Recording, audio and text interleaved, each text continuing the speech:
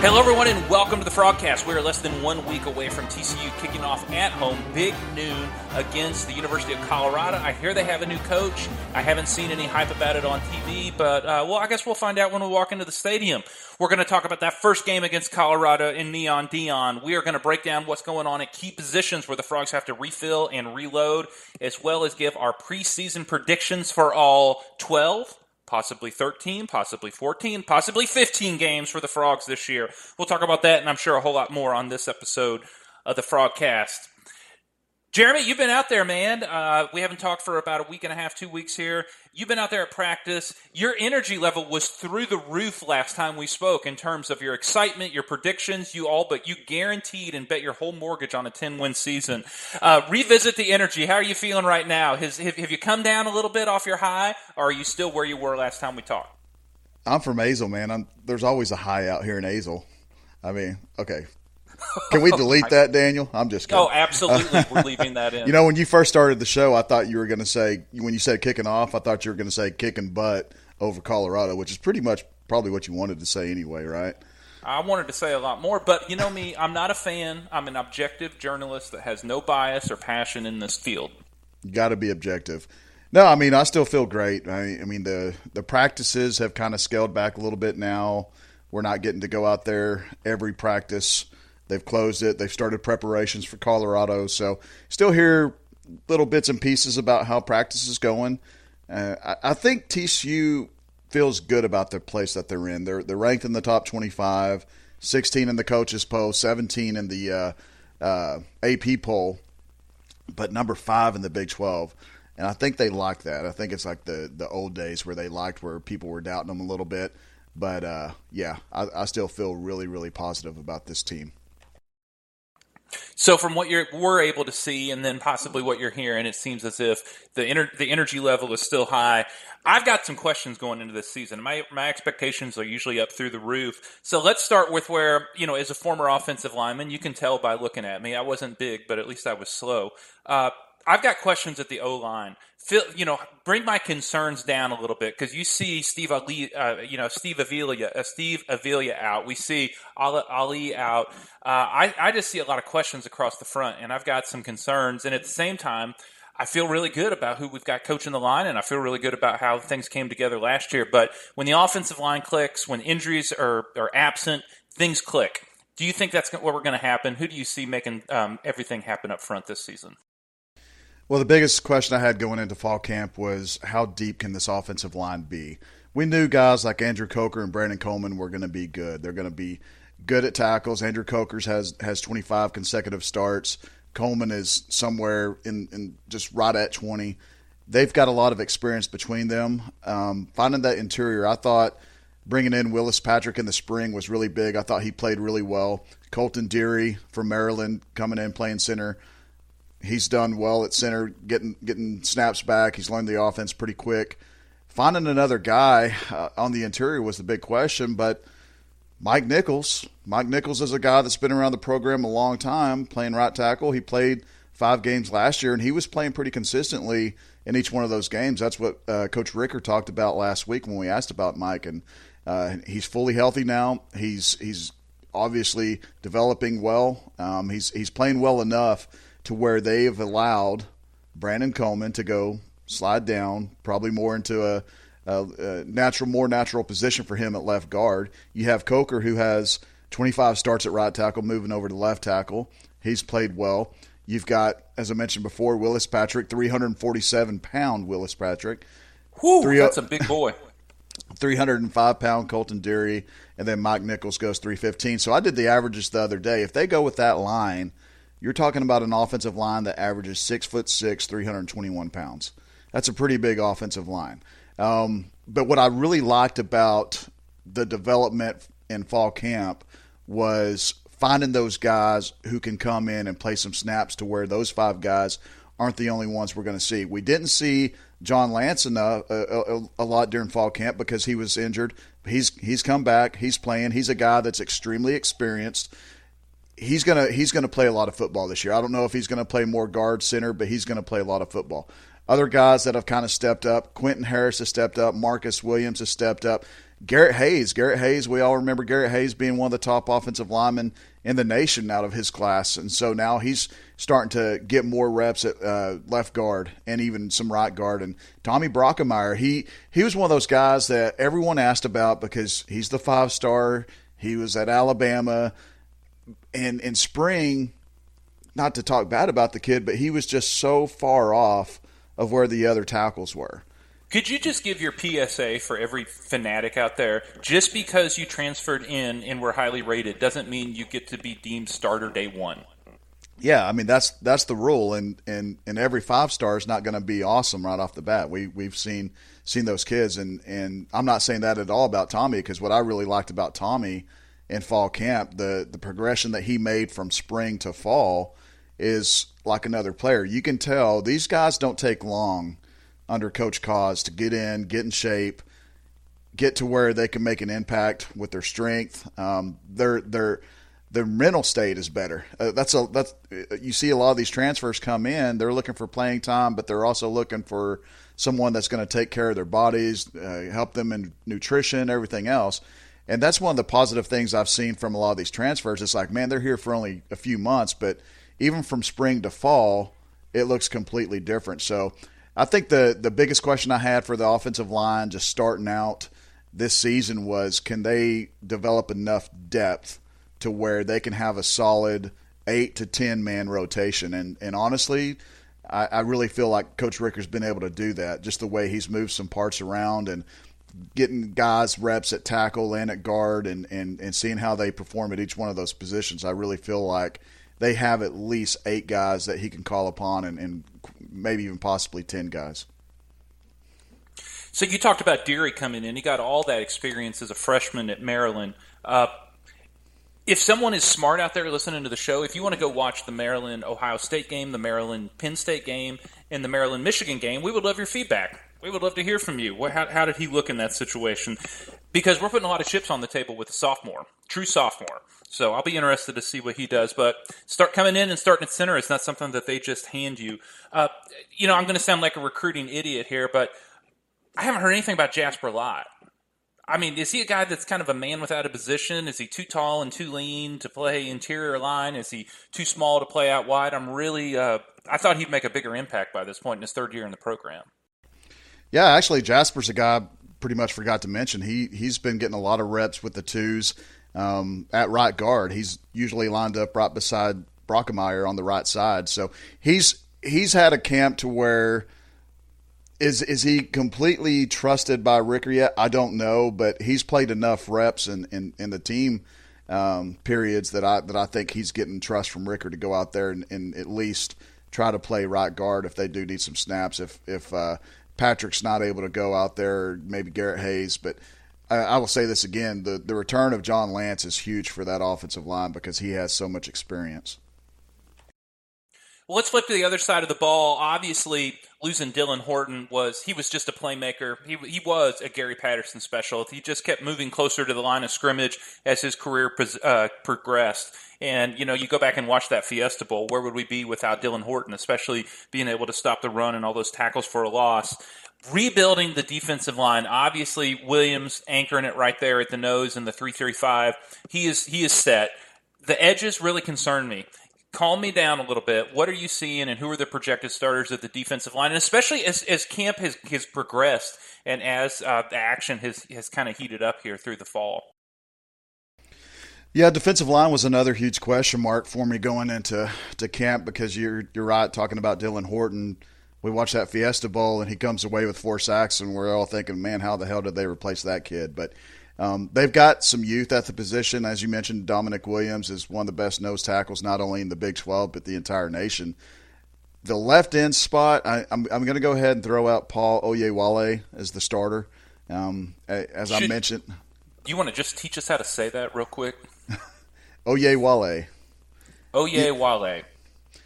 Go Frogs has a great feature on their side. If you go to the roster, it's got a little ear icon that you can click on that and it'll pronounce all these names for you. Like, so I know some people there was a big fuss about Dalen Wright. Dalen spelled Dylan, and it's pronounced Dalen. And I kept telling all those guys up there, I'm telling you guys, it's Dalen. It's not Dylan. It's Dalen. And then one day Mark Cohen comes up to me and goes, you were right. It's Dalen. But anyhow, getting back onto the defensive end talk, swerving we off did not the road have here. that little ear icon when we had Shewo Olanalua. Oh, yeah.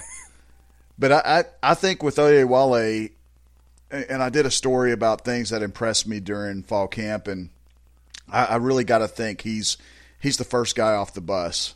And he's just so physically impressive. He's quick off the edge. He's got a good motor about him. Is he going to go out there and get 10 sacks in his first year? I don't know, but he's got a good first step, and that's really encouraging to see when you got a guy that they're wanting to get to the quarterback. But I think I was talking to Jeremiah about this, Jeremiah Glenn, our good friend, and I don't want people thinking Paul's going to come out there and just dominate year one, because he didn't play a lot of high school football, so he's still developing a little bit. And the name that popped in my head is, man, I don't want him to become a Braylon Broughton. I don't want people to look at him like, look at Braylon Broughton. He's 6'6", he's 260, he looks like $5 million. He's the first guy off the bus, but he really never produced in the stat column, and honestly, not even in the stat column, just as a player overall. I don't think he met a lot of fans' expectations, but I think Paul is on the right track. Paul is going. Everyone that's been to practice, they notice him immediately. They notice he is one of those guys that just put in the work in the weight room. He's doing everything. He's a great kid. I mean, after we interviewed him one day after practice, he goes around the room and shakes 10 different people's hands, the media members' hands, and that just kind of speaks volumes of the type of character he has. But I think at right end, you're going to have Caleb Fox. Caleb Fox is he's a Jamarcus McFarland guy. He's there at TCU because Jamarcus coached him at Stephen F. Austin. They needed another defensive lineman, and Caleb has done a really good job. He's another great kid. The defensive ends, Paul looks like a TCU defensive end of old. Caleb does not. Caleb's more of a 6'2", 295, 300-pound type, but he's the big defensive lineman that you want to have in that 3-3-5. But the one thing I like with defensive line, like I did with the offensive line, is you built depth. And I know I've gotten a ton of text messages. You really think this is the most athletic team you've ever seen at TCU? Absolutely. And one of the main reasons why I have that opinion is when I go out there and look at those defensive linemen, they're not as experienced, okay? Everyone knows that group is not experienced. But just the overall physicality and the athleticism each one of those guys has at defensive end. Rick DeBrew has really came on the last couple weeks. He's a guy that Sonny Dykes talked highly of. He's from, transferred from East Carolina. Took a little bit to get involved in the system, but he's learning things. Michael Ibikon Okeyode, okay? Okeyode. Remember Where's that? the ear icon again? Yeah, it's on GoFrogs.com. That site, again, is GoFrogs.com. Click your football roster, and you'll be able to find out every pronunciation. 50% off for everybody that signs up today. Oh, yeah. But no, he's like Paul. I mean, he's actually a little bit bigger than Paul. Michael goes about 6'5". He looks 6'6" to me, but he's another physically impressive guy. And you got younger guys like Zachary Chapman, 6'5" range. Avion Carter, 6'4", athletic dude. The Kevion Huddleston, he's another athletic defensive end. And it just goes down the list of guys that they don't have experience, but when you look a year, 2, 3 into the future, you're thinking, man, this is going to be a very talented defensive line. And that's not even mentioning Marcus Dill. Marcus Dill, I mean, he's gotten a lot of second-team reps during fall camp because you've had injuries to Sony Missy and Connor Lindgren, so you've had Marcus get more reps. He's 6'5", 315 pounds at nose tackle. So, I mean, you look at defensive line for TCU, the future looks extremely bright for them, and I can't wait to see what that unit does this year. And that's one thing Joe Gillespie talked about. Ideally, they want to have a rotation to where you can have 9 guys rotating on the defensive line at any time during the game. Do they have 9? I'm not sure yet. I think I'm comfortable in saying they've got at least 7 of those guys. But it's going to be interesting to watch them kind of develop. But I think they're on the right track to be very, very explosive at that position. Well, as long as we got guys names we can't pronounce that are more athletic than anybody we've ever had, I'm all for it. Let's go to the wide receiver position. This is an area that obviously is a place of concern in terms of replacement. Obviously, you lose all three to the NFL. Quentin Johnston, Darius Davis, Tay Barber. Not only was Quentin a first-round draft pick, but I think one of the undertold stories of where the Frogs took advantage of an edge that they had. Tay Barber and Darius Davis were fifth-year seniors because of the COVID year. They all they played 5 seasons of college football, and that was an advantage that in a sense everybody had access to, but TCU knew how to maximize it with those guys.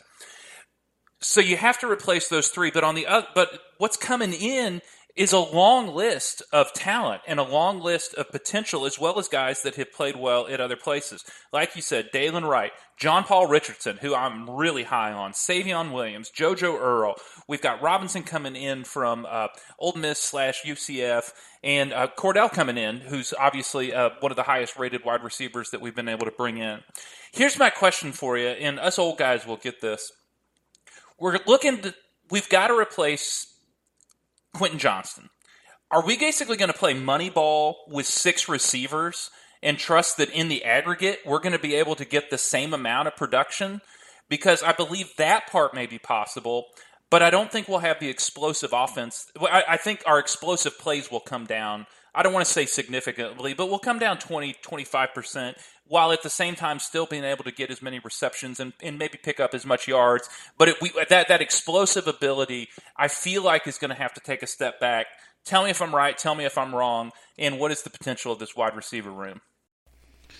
The Moneyball reference is perfect. I mean, it's like in the movie when they're talking about trying to replace Jason Giambi. They can't find another Giambi, but we can find 3 guys that can replace them. But you don't have a Quentin Johnston on the roster.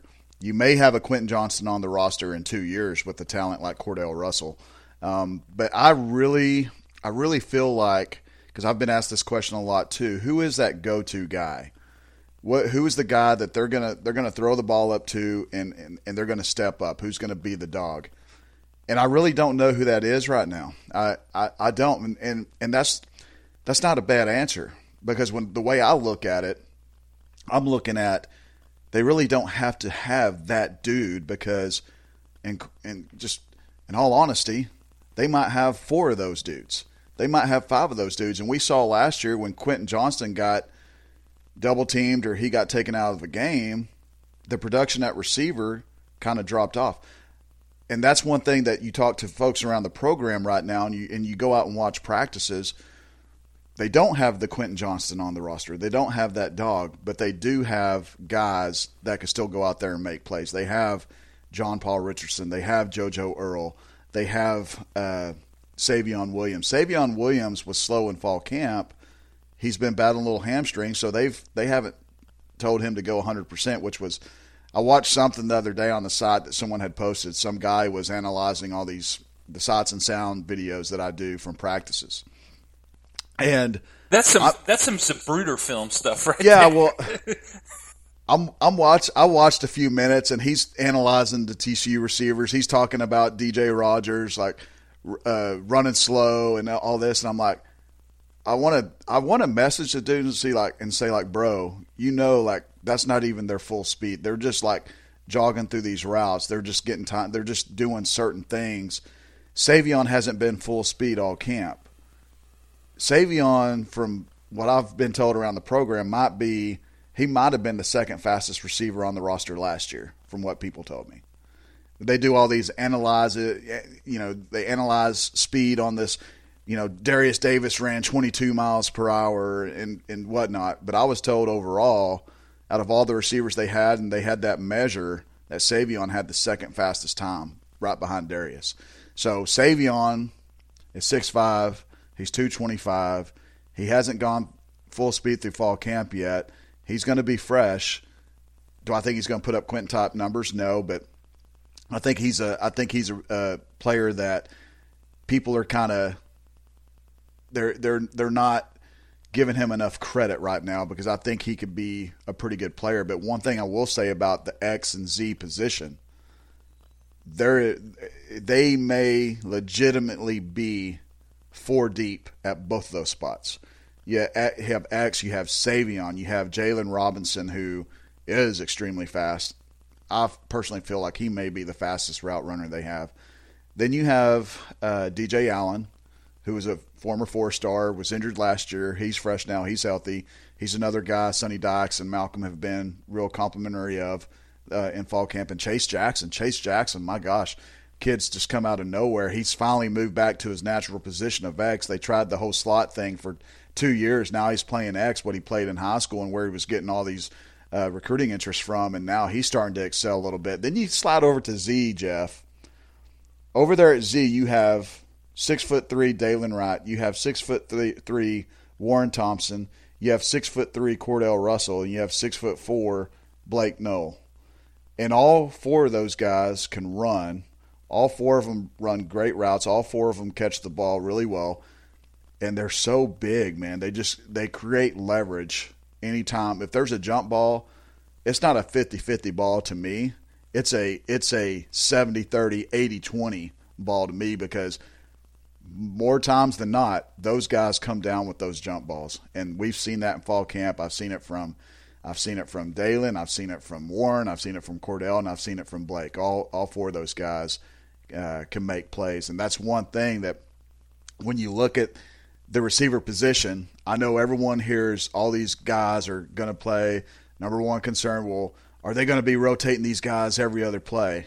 I don't think it's going to be like that. I did try to get Sonny to tell me a legitimate answer one day at one of his pressers because I asked about all this talent.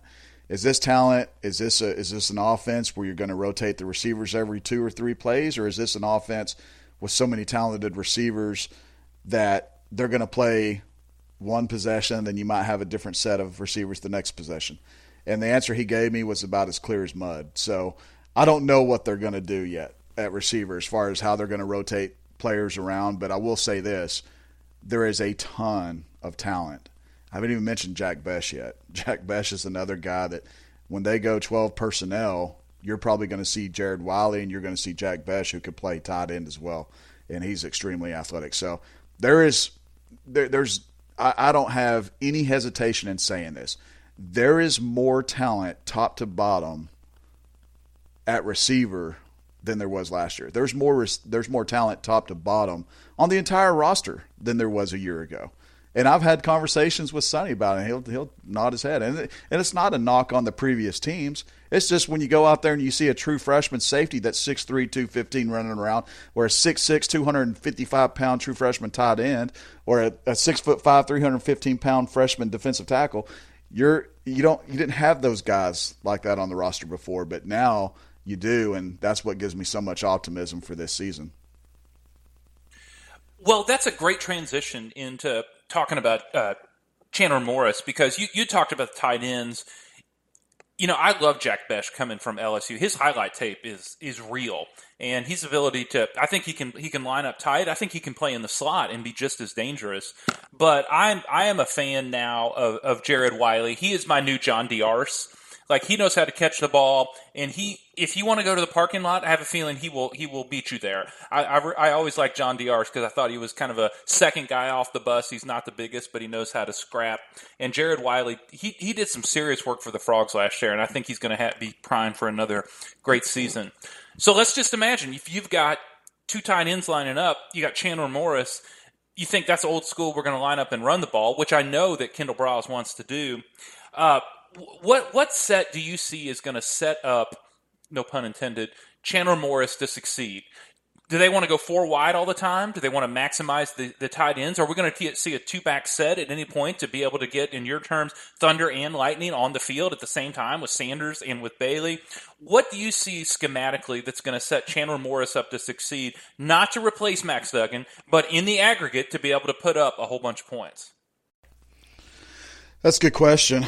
I see a lot of 11 personnel.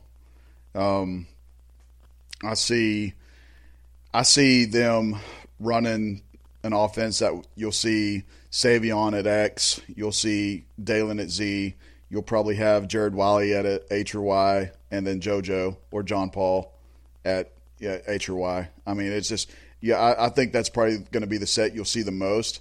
But then I also know that Kendall Browse wants to run the football, and they're going to do some things out of 12 personnel where, if they're thinking they're just going to run the football, you have two talented guys like Jared Wiley and Jack Besh that can make plays. Chase Curtis is another guy that's come on pretty good this fall camp. That's another big body. And this year you guys will know Chase Curtis. When he came in and ran the football a couple years ago, everyone's like, who in the heck is this kid? Even though I've talked about him on the board, you guys just don't look at it. But Chase Curtis is another guy who's kind of just had quietly had a good fall camp. He's kind of moved up the depth chart a little bit, and I think he was even getting reps in front of DeAndre Rogers there toward the end of when we were able to go out there and watch practices. But I really think that Chandler is that because Rogers is so slow? According to the guy that watched his warm up video, he's not fast. So but Colorado has these guys that are all like 6'8" and run 4.2s. So I mean, TCU might as well not even show up to the game as far as they're concerned. So I was told they have 5 guys on the defensive line that are all faster than JoJo Earl. I mean, honestly, they probably do, man. I mean, Dion recruits at a high level, Jeff, and all he has is 5 stars and 4 stars on his roster. So they're just ready to come in and beat TCU by 30 points. I mean, that's it. They're going to go from 1-11 to national championship. I mean, he's bringing his luggage, and it's Louis. No, but I think going back to Chandler, the best offense of him is run pass option RPOs.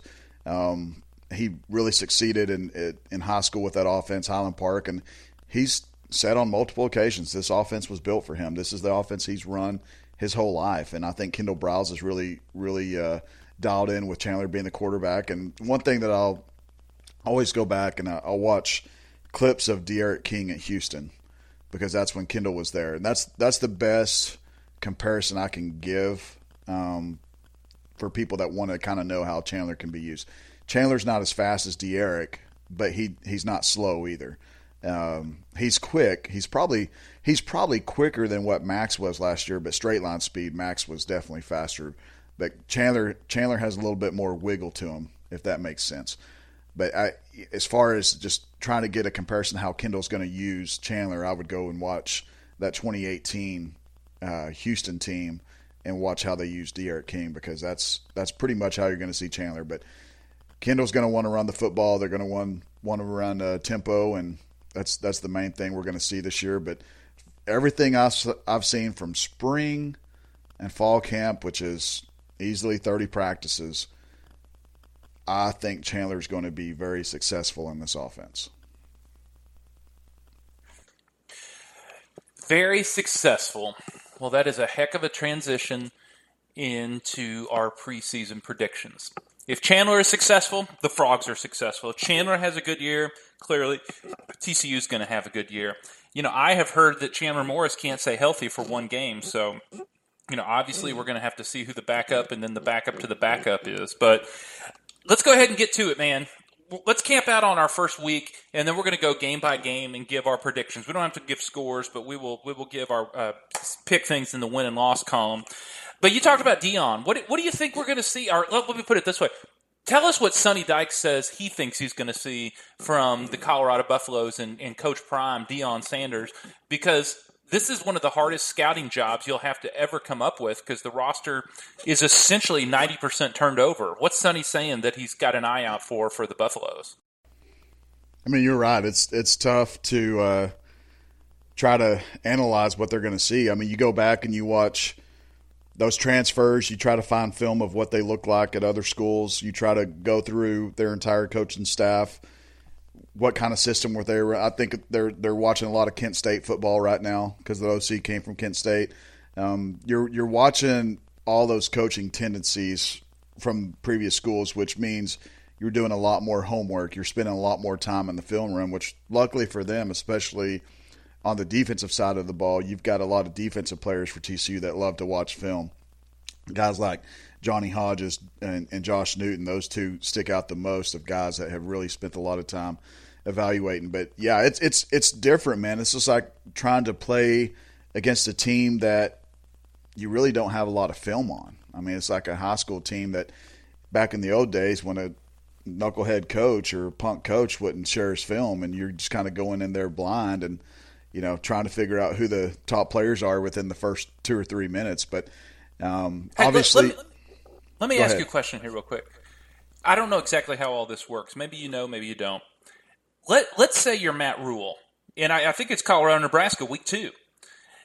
In May, does Sonny and Matt Rule get on the phone and say, hey, in a month, let's share everything that we've put together? You watch Sean Lewis at Kent State. You watch what they did at Jackson State. You look at what these coordinators have done, and then let's just share everything that we've got and double our staff up and double our tape up because – in a sense, Rule would get one extra week. He'd get 1 week, and if it's a blowout, it's not like they're going to get anything extra. Do things like that actually happen, or do they just do it against teams they can't stand, or does everybody want to get their hit in on Deion when they can? Would something like that take place, or has something like that taken place? That's a great question. I don't have the answer to it, but I would say this. I know coaches talk a lot.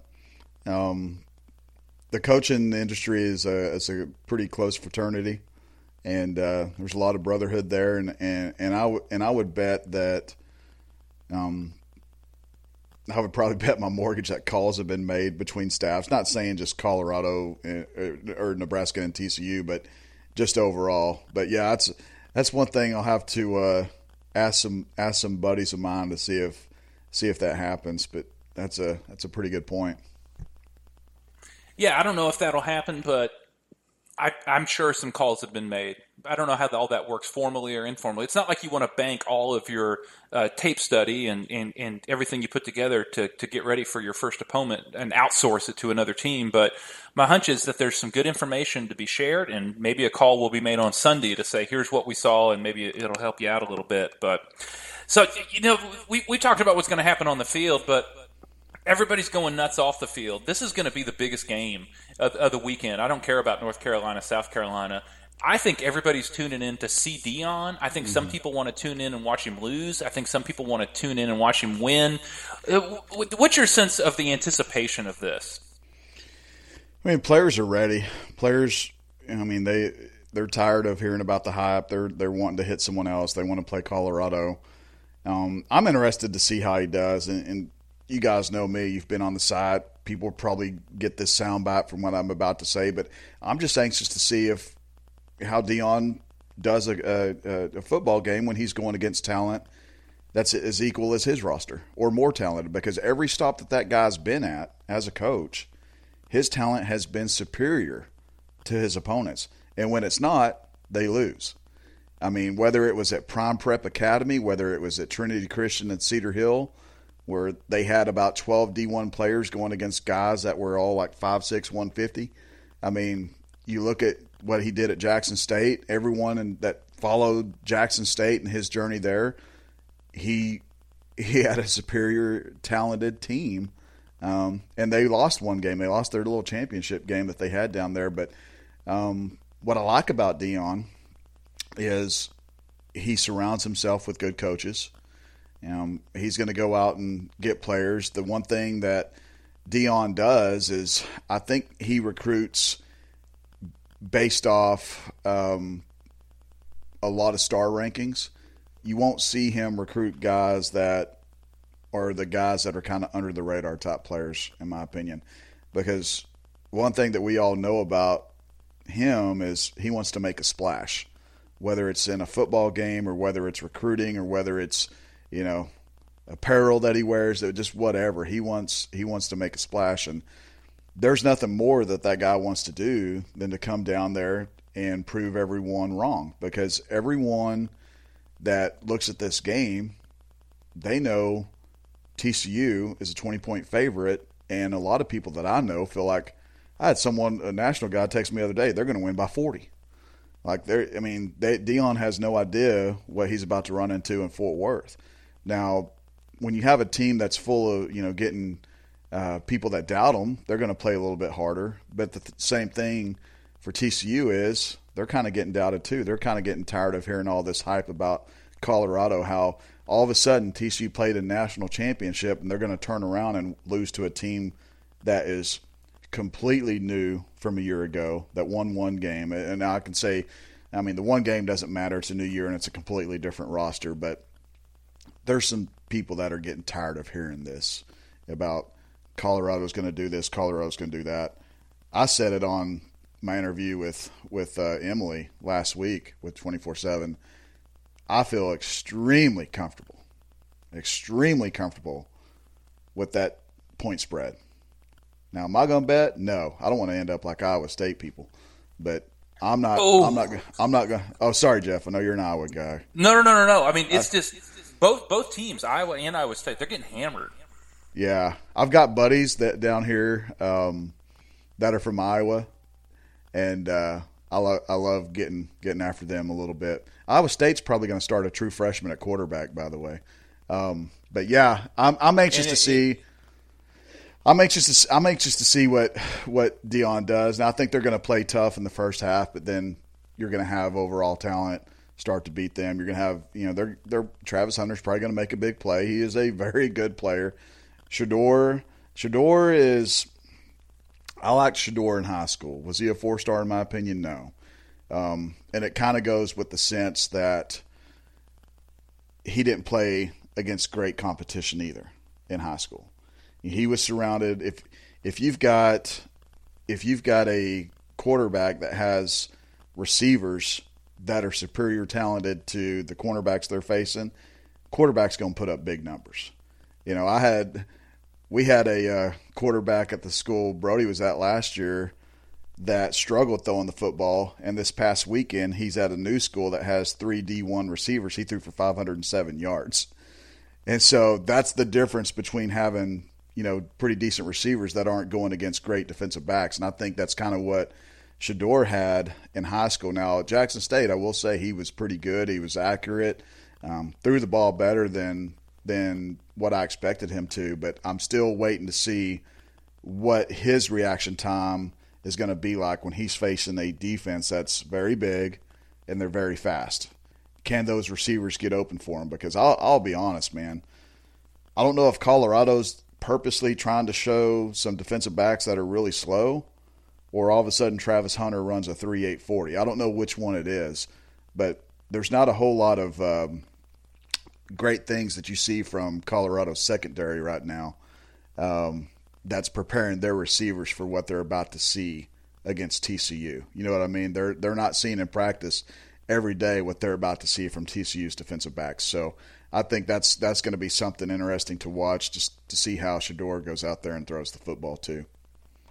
I want to see how Shedeur gets back up after Johnny Hodge comes on a blitz. I want to see what he does when he rolls out and it's Shadrack Banks that he runs into. That's where I'm going to be curious. I think he's got some talent, but you talk about the competition gap that has always existed with every team that Deion has ever coached. He has not played a defense like this. I know you can say, he's got better weapons now. Shedeur has not seen anything close to the defense. That's bringing 7 starters back that TCU is going to roll out there. Yeah, just ask. He should be calling J.J. McCarthy, in all honesty. J.J. said the same thing about the 3-3-5 and defense, this and that, and TCU's defensive line completely. I mean, TCU just on both sides of the trench won that game. And, I think obviously Shedeur is probably going to have more respect for TCU's defense than what J.J. McCarthy had. But, I mean, it's going to be interesting to watch. I really want to see how he performs, because right now I'm thinking TCU's defense is going to get after him. Gillespie's going to have some things dialed up, and I really feel that they're going to make him struggle. I think you're right. All right, we both have TCU in the win column. We both are predicting Colorado, and we don't gamble on games of chance, but I would definitely be hammering TCU to cover that game. All right, Nickel State, can we just both put that as a W? I'm good with that, unless you've got some intel on Nickel State I'm not aware of. I'll count that as a W, although Sticks, Nickel State. No. Quincy, yeah. He's at Nickel State. All chess, no checkers. That's or right. whatever. Chestnut checkers. Chestnut checkers. All gas, no brakes. No chess, no checkers. All chess, no checkers. All right. Well, let's give a little more depth to these next ones. What do you think is going to happen? The Frogs have got to go to Houston, playing, I think, on ESPN, a 7 o'clock game that night. The Dana Holgerson Anxiety Bowl is going to be kicking in here pretty quick. I think he's on the hot seat. What do you see happen when the Frogs go to Houston? I think Houston's going to be better than some people predict. I think they've got some talent. We're going to get to see our good buddy. What was the receivers? Matthew Golden. Yes, Matthew Golden. You're going to see. They go in for one receiver every year that we really want. I feel like they pool all their NI. They got Matthew Golden. Who was the guy that we were real high on that ended up signing there at the last minute this last year? Temple kid. McHale. Yeah, McHale, Harrison, Pilot. Yes, that's they got him. But I mean, he's going to play. I think talent wise, Houston's going to be pretty decent. But I still feel overall that I just it's weird, Jeff, because you went through those last few years with GP and you were wondering how in the heck are they even going to score 10 to 14 points, and now you don't worry about that. Now you go watch a TCU game, you're like, okay, they're going to score 35 points. They're going to score 40 points, and the defense is going to do just enough to win that ball game. And I think that's kind of what we're going to see with Houston. I don't think they're going to go in and blow out Houston. I think it's going to be pretty close. I could see a 34-24 type game, kind of like it was with Texas Tech last year. Houston reminds me a lot of Texas Tech. They're just down south. Yeah, they hate saying when we say it, but those schools have a lot in common. Yeah, I don't know what to make of Houston this year. I mean, we've seen even with TCU that transition up from a competitive mid-major college to your first year or two in a new conference with more resources and better players. Even for good programs, that's a really tough transition. Nebraska still hasn't made that transition. So if there's anything hesitation I have, because I think Houston has some talent, but this step up is going to be a burden. So I think I got the Frogs winning big. I'm not as high on Dana and the Cougars as you are this year, but I think he might be able to get by the skin of his teeth. So we'll see how that goes. All right, we have a game that is going to be coming to an end here pretty quick. I know that it breaks the heart of so many TCU fans that the TCU SMU series is going to be coming to an end, and it'll be in Fort Worth this year. So. What do we expect out of Ashley? TCU by 25. TCU by 25? Yeah, TCU by 25. They're winning that game. I mean, it should have been that way last year, and they kept letting them creep around. And you're going into an atmosphere that we've never seen at SMU before because they're all still butthurt over losing Sonny, and so they wanted to go over there and prod at them. I still remember the sight, and I will never forget the dad and the son at the tunnel just cussing like crazy. The 14-year-old kid, tears streaming down his face, flipping off all the TCU players. And Sonny just waving, thank you guys, thank y'all for coming out. And the dudes say, wait for November, Sonny, wait for November, Sonny. That will completely be etched into my brain until the end of time. I mean, I will never, ever forget those two things, the dad and the son, and actually three things, and Sonny just kind of waving his hands, saying, thank you guys for coming out. Did you call Child Protective Services? I should have, but I feel bad for that. I don't even know if it was a son. I just know it was an older gentleman and a younger guy. The younger kid was that's the same reason. You should call Child Protective Services. I just remember tears streaming down his face and him giving the double bird to every TCU player that walked into the tunnel. And me and Dean were just Dean Straka. He's just filming everything, and I'm just laughing at it the whole time. Scripture says, "Raise up a child, and then when he grows old, he will not depart from the way of the Lord." So that little boy knows how to give a double bird to a team that played for the national championship. I'll just go ahead and throw that in there. Yeah, I got the Frogs. Big, and I have a feeling. It's going to be a fascinating year for SMU. If they can't win the AAC in this gutted ACC going forward, or AAC, they're never going to win it. And they're not going to win the ACC. So, all right, let's flip over to more coaches on the hot seat. Neil Brown with West Virginia playing in Fort Worth. We drew Houston and we drew West Virginia, which are the teams that both have coaches on the hot seat. We have had a heck of a time beating West Virginia. Last year's win, of course, as you know, was the first win in Morgantown since Jaden Obercrombie kicked it through the uprights as the clock expired. What do you think we're going to see from West Virginia when they come in, and do you think we're going to be able to hold up and get a W? Yeah, I really do. I think this will probably be Neil Brown's last year. They're struggling. I think I did see where they named gosh, what was his name? He was number 7. He was a kid that TCU recruited pretty heavily. That he was their second or third string guy last year, and he was actually their best kid in my opinion. But he's a fast kid. He's the kid out of Florida. Someone look it up. I mean, I just look up their roster. The quarterback out of Florida is I think it's Green, something Green, Greene. I think it's Al Green. Al Green. No, it's not Al, but I think he's pretty talented. They've got some other guys that I feel like can make plays, but I don't think it's going to be pretty for West Virginia and Fort Worth. I think TCU wins that game pretty easily too. Garrett Green. How can I not freaking remember the name Garrett? He looks like sunshine. From Remember the Titans. That is him. But I remember, if you guys remember when TCU offered that kid and everyone started watching his film, everyone's like, man, we got to have this kid. And TCU was pretty high on his list, and then he just decided to head on up north. Yeah, why would you live on the beaches in Florida when you can move to Morgantown? That's all I got to say. All right, the schedule continues to set up nicely. The Frogs are playing Iowa State. Obviously, Matt Campbell's not on the hot seat. He's the best coach they've had. But they had a tough season last year. But I think it was it every loss was a one-score game except for the TCU game when they just like totally blew the doors off of them. I think the trade-off was this. They finally beat Iowa, and then they just melted down the rest of the season. We referenced in jest what is actually serious. The gambling issue in the gambling scandal is going to be a huge problem for Iowa State this year. You don't know how long guys are going to be out. My fear and my feeling is they're going to make an example of some of these guys, like how you arrest a mobster and put him in jail for 20 years so that nobody else wants to do it. I think they're going to send a message to everybody about gambling. I don't see any way that the Frogs don't just annihilate Iowa State. It is in Ames, and whatever. But I think Iowa State's set up for another bad year, and I think TCU's going to win big.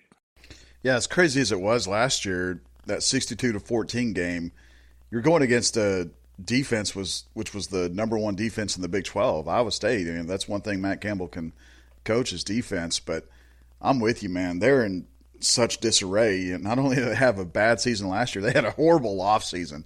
I mean, you lose a guy like Deckers, which Deckers, Iowa State fans, you talk to some of them and like, oh, it's good that he's gone because he makes too many mistakes. But they lose their starting running back. They lose a couple other guys. Their offensive guys that they've lost were big playmakers in their system. So I think their defense is going to have to make some plays once again this year. And their defense played the bend, and they'd break at the worst times. They weren't giving up a ton of points, but they would just break at the absolute worst times.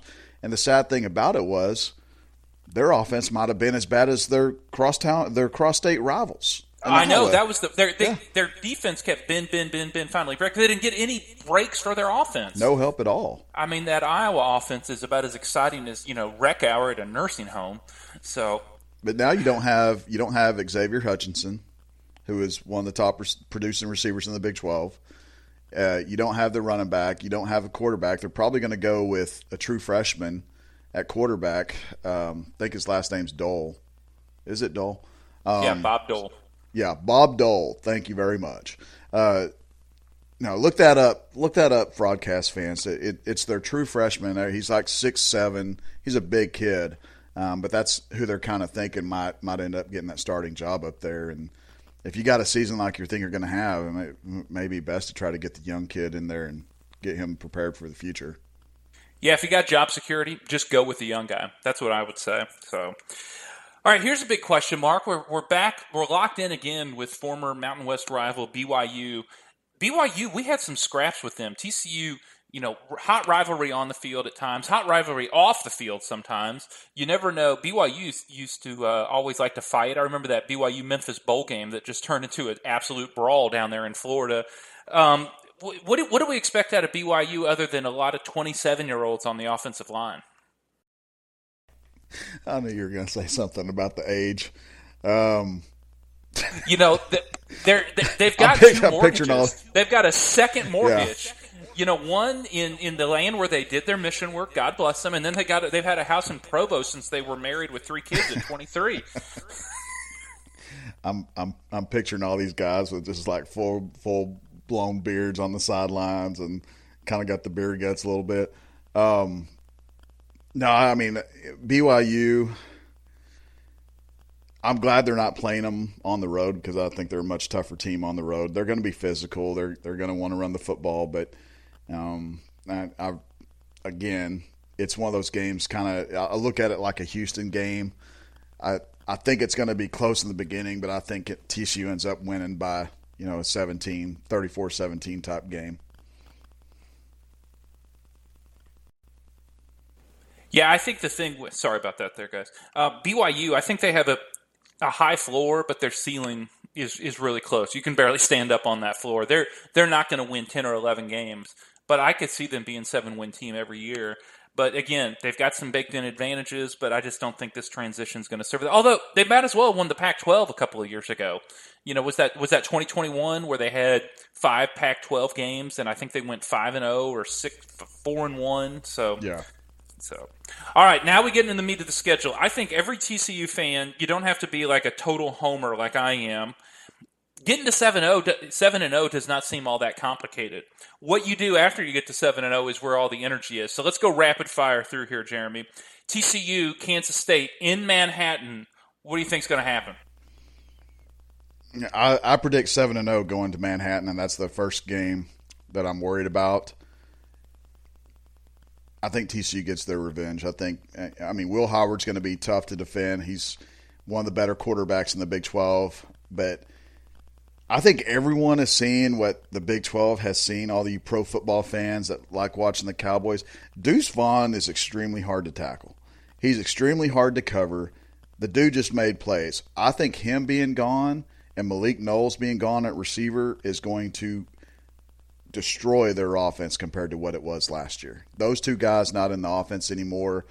To me, they don't have guys that can step in and fill that role, like a Deuce Vaughn or Malik Knowles. I just don't. I don't see it right now. I see Kansas State still being very good on defense, very stingy. They're never in the wrong freaking place.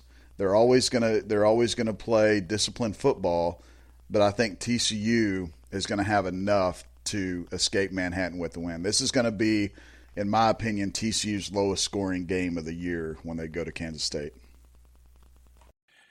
Yeah, this is really a coin toss. I wish this game was not in Manhattan, but here's my problem. They bring back 4 offensive linemen, but the question is, who are they blocking for? You don't just get another Deuce Vaughn. He is special. Will Howard, how was Will Howard great or just good? And Deuce Vaughn made him look better. Is Will Howard just okay, and the offensive line made him look better? And then why did they keep trying to start Martinez all through the year if they were so confident in Will Howard? That's the thing that's confused me. So being able to replicate what they did last year sounds difficult, but that's what everyone's saying about TCU. So give me a W. I still think Del Conte owes a thank you note to Chris Kleiman for starting Martinez instead of Howard. I've been high on Howard ever since he was a freshman. Or Donati? No, Del Conte. Oh no, Del Conte in that when they played game. Texas, right. they played Texas last year. It was like they gave Texas the win because they started Martinez, and even Kansas State fans were like, "Why is Martinez still starting? They should be like." Just like Josh Hoover's kind of become the message board favorite for TCU. But Will Howard was actually producing in games. He was showing flashes.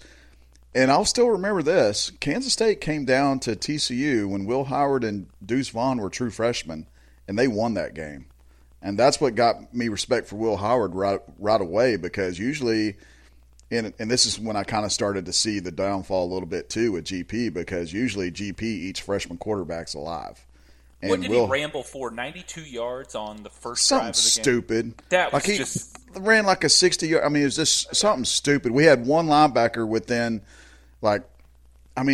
there's a picture out there, and I think Wyatt Harris is literally the only linebacker in the whole stinking picture. Like, they have 5 linemen, and there's no one else on the defense you can see in this picture. I think I'm thinking of the right game. But, yeah. Yes, you are. But, yeah, that's how long Will Howard's had my respect, because he came in as a true freshman and won a game on the road against, one of the more respected defensive coaches in college football. All right. We've got us both at 8-0. And not a bye week, but you got some odd time off with a Thursday game. Frogs are going to Lubbock. I am told weird things happen in Lubbock when the sun goes down. And so, tighten your belt and keep your car keys close. What do you got out there? You go first. I am officially not on the Joey McGuire Texas Tech bandwagon. I think they caught some breaks last year. Again, everybody could say that about us. Texas gave that game away. They should not have lost in Lubbock. They caught some breaks to beat Oklahoma. I think the Frogs will beat Texas Tech, and I think Texas Tech is going to go 7-5. I need to get it out there. That's what I got. I'm in agreement with you. I think they're going to go up to Lubbock. It's going to be tough because, like you said, crazy things happen in Lubbock. I don't think Texas Tech's going to go 7-5. I really feel like they can go 8-4 or 9-3. They've got some talent returning. They've got one of the better quarterbacks in the Big 12. Actually, they got 2 very capable quarterbacks that can play between Shuck and Barron Horton or Norton. What is his name? Norton. Anyhow, I think they got 2 capable quarterbacks. They've got some talent at the skill position, but I really feel like by that time you have an 8-0 TCU team going into Lubbock. They're playing with a lot of confidence, and they're going to get away from Jones Stadium with the win. That's my prediction. Wear your helmets for the batteries and don't eat those tortillas because you don't know where they've been. All right, it all comes down to the 3 big, honestly, the 3 biggest games every year in the Big 12 for TCU. They are stacked up here at the end. Texas, Baylor, Oklahoma. We just got a few minutes left here, Jeremy. Frogs going to beat Texas in Fort Worth? Gosh, man, that's the only loss I have them for right now. You got a loss? I've got a loss. I've got a loss because, just to make it short and sweet, if Texas is healthy, they have a pretty good schedule. It's going to be a close game. I really feel it's going to be a close game. But I will say this. It's a loss, Jeff, but it won't be the last time they play Texas that year. Dude, you're reading my script. Are you in my DMs? I've got a loss as well. I slide up into that DM. Moving right along, I don't see any way that the Frogs lose to Baylor in Fort Worth. TCU coming, the Frogs have back-to-back games. Texas, I think, I'm with you. I think the Frogs are going to lose to Texas in Fort Worth, and then we turn around and play Baylor. I've got a W. You got to win? Absolutely. I think Baylor might be worse than they were last year. That 2021 season looks more distinct than it has with every day that passes. So that's an interesting peak of the Dave Aranda era. We'll see if he comes back with a 500 team. You say they could be worse than they were last year. They did not look good against Air Force in that bowl game, man. And then we close at Oklahoma in Norman. I've got a win on what I think is going to be a team that could be 10-1 at that time, but their schedule is just pure trash. And so I think the Frogs are going to be able to beat Oklahoma. How great would it be if Texas was undefeated at that time, TCU was 10-1, and Oklahoma was 10-1 going into that game for the right to get into the Big 12 title game. I think the Frogs are going to win in Norman. What you got, Jay? I got a win. They're going to win over Jackson Arnold and the Sooners. Jackson Arnold's going to be starting for the Sooners, true freshman. I'm not as high on Oklahoma as other people are. I voted them behind Texas Tech and TCU. I think I voted them 4th or 5th in my Big 12 rankings. So Yeah, they've got some talent, but I obviously, if a lot of it, we know this, a lot of football wins and losses are based off their quarterback play. Dylan Gabriel was decent last year, but he wasn't great. He was not near as good as what they've seen in the past from Baker Mayfield, Kyler Murray, and Jalen Hurts. He's nowhere in the vicinity as being as talented as those guys. So I still think they have a quarterback issue up in Oklahoma, and I think they're still another year away from really, really competing. And now that they're going to the SEC, who knows how long it might be before we see them really playing at a high level. Win for TCU. Win for TCU. So let's just get it on the table here to wrap things up. I've got the Frogs playing Texas. They're 11-1. Texas is 11-1 from their loss to Alabama. I've got them losing to Alabama. And we get a rematch in the Big 12 title game.